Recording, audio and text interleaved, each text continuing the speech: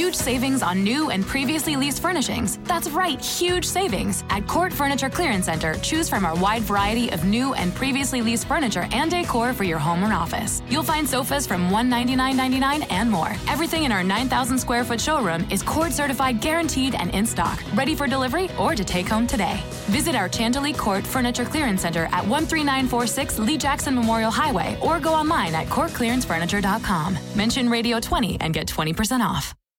You're listening to Understanding the Law Radio with your host, Attorney Peter Lamont.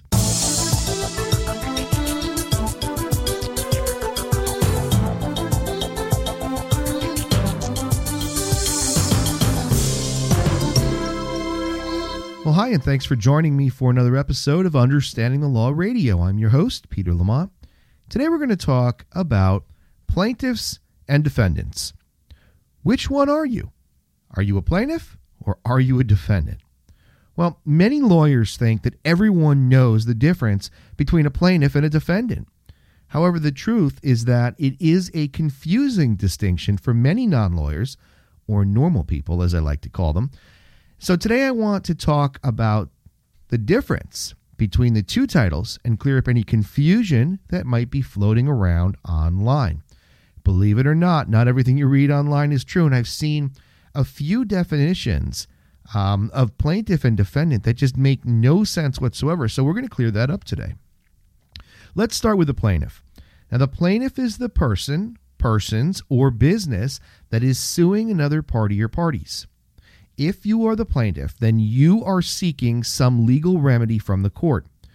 You could be seeking a court order to make the other party do something or to stop doing something. Or you could be just seeking the return of money that perhaps you lent somebody, or a breach of contract and you want to recover monies under that theory. Bottom line is that you are asking the court to do something to help you.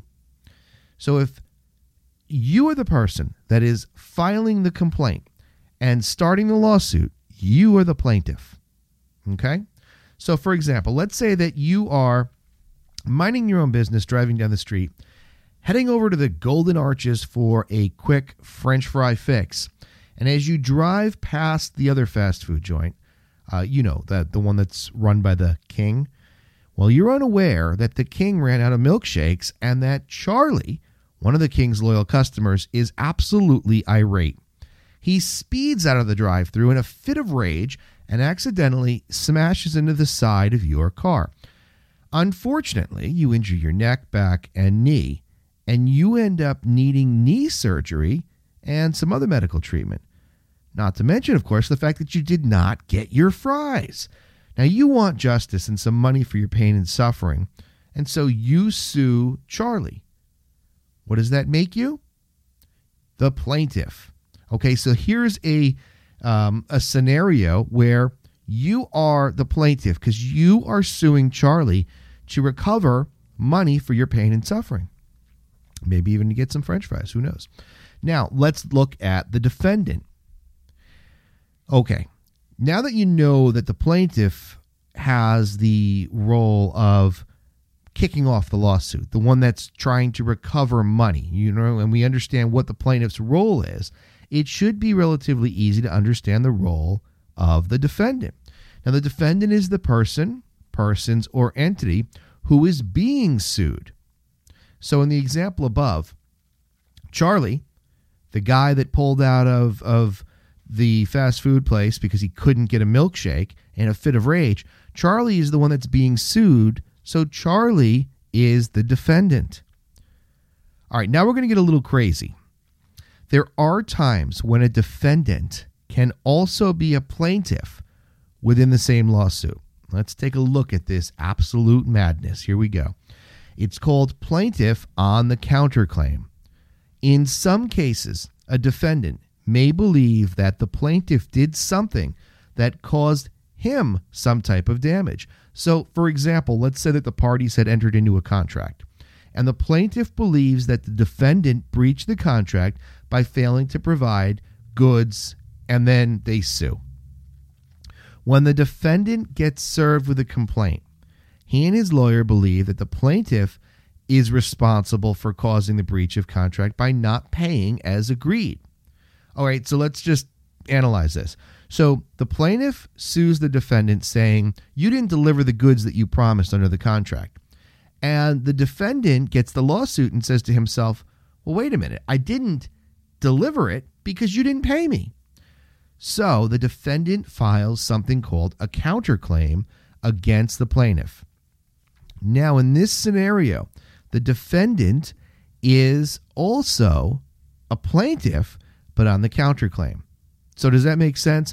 So what you've got is a plaintiff is the person that kicks off the lawsuit, the one that's asking the court for some sort of relief, monetary or some injunction or whatever type of legal relief that they're seeking, and they sue the defendant. Now, the defendant has to obviously defend the claim, but if that defendant believes that they also have a claim against the plaintiff, they can file a counterclaim and become the plaintiff on the counterclaim. Now, there's still the defendant, but they're also a plaintiff on the counterclaim. I know it can get a little confusing, and if you'd like more information about counterclaims and filing a counterclaim and how you handle it and burden of proof in a counterclaim, feel free to reach out and contact me. I'd be happy to go over that with you, or maybe we'll do a podcast that just deals with that, or perhaps even a video. But let's just get back to the basic overview of what we were talking about today, and that is plaintiff and defendant. And in summary, basically, if you're suing somebody, then you're the plaintiff, and if you're being sued, you're the defendant. That's really what it all boils down to. Again, if you'd like more information about some of the more complex issues, burden of proof and counterclaim and that sort of thing, then contact me and I'd be happy to go through it with you and give you any information that you might need. You can contact me directly at pl@utlradio.com or via telephone at 973-949-3770. I hope this helps clear up any confusion.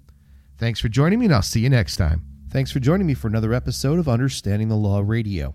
If you'd like more information about the show, or if you'd like to take advantage of our business and legal self-help resources, including our extensive video library, then visit us online at utlradio.com. That's utlradio.com. You can also find us on Facebook, Twitter, Google+, and of course on YouTube. Now, if you have questions about any of the topics that you've heard discussed on today's show, or if you would like to suggest a topic, please reach out to me directly at info@utlradio.com, or you can call at 973-949-3770. Please also make sure to rate this podcast over on iTunes and share the information that you've received with your family, your friends, and colleagues, and let them know about utlradio.com, your business success and legal information station. I'll see you next time. And now, an ad from Dad. All right, save money on car insurance when you bundle home and auto with Progressive. Can I take these off? All right. What is this? This looks good. Wow, that's well made. Where did you get this? I'm talking to you with the hair. Yeah, where did you get this? It's good stuff. That's solid. That's not veneer. That's solid stuff. Progressive can't save you from becoming your parents, but we can save you money when you bundle home and auto. Progressive Casualty Insurance Company, affiliates, and other insurers. Discounts not available in all states or situations.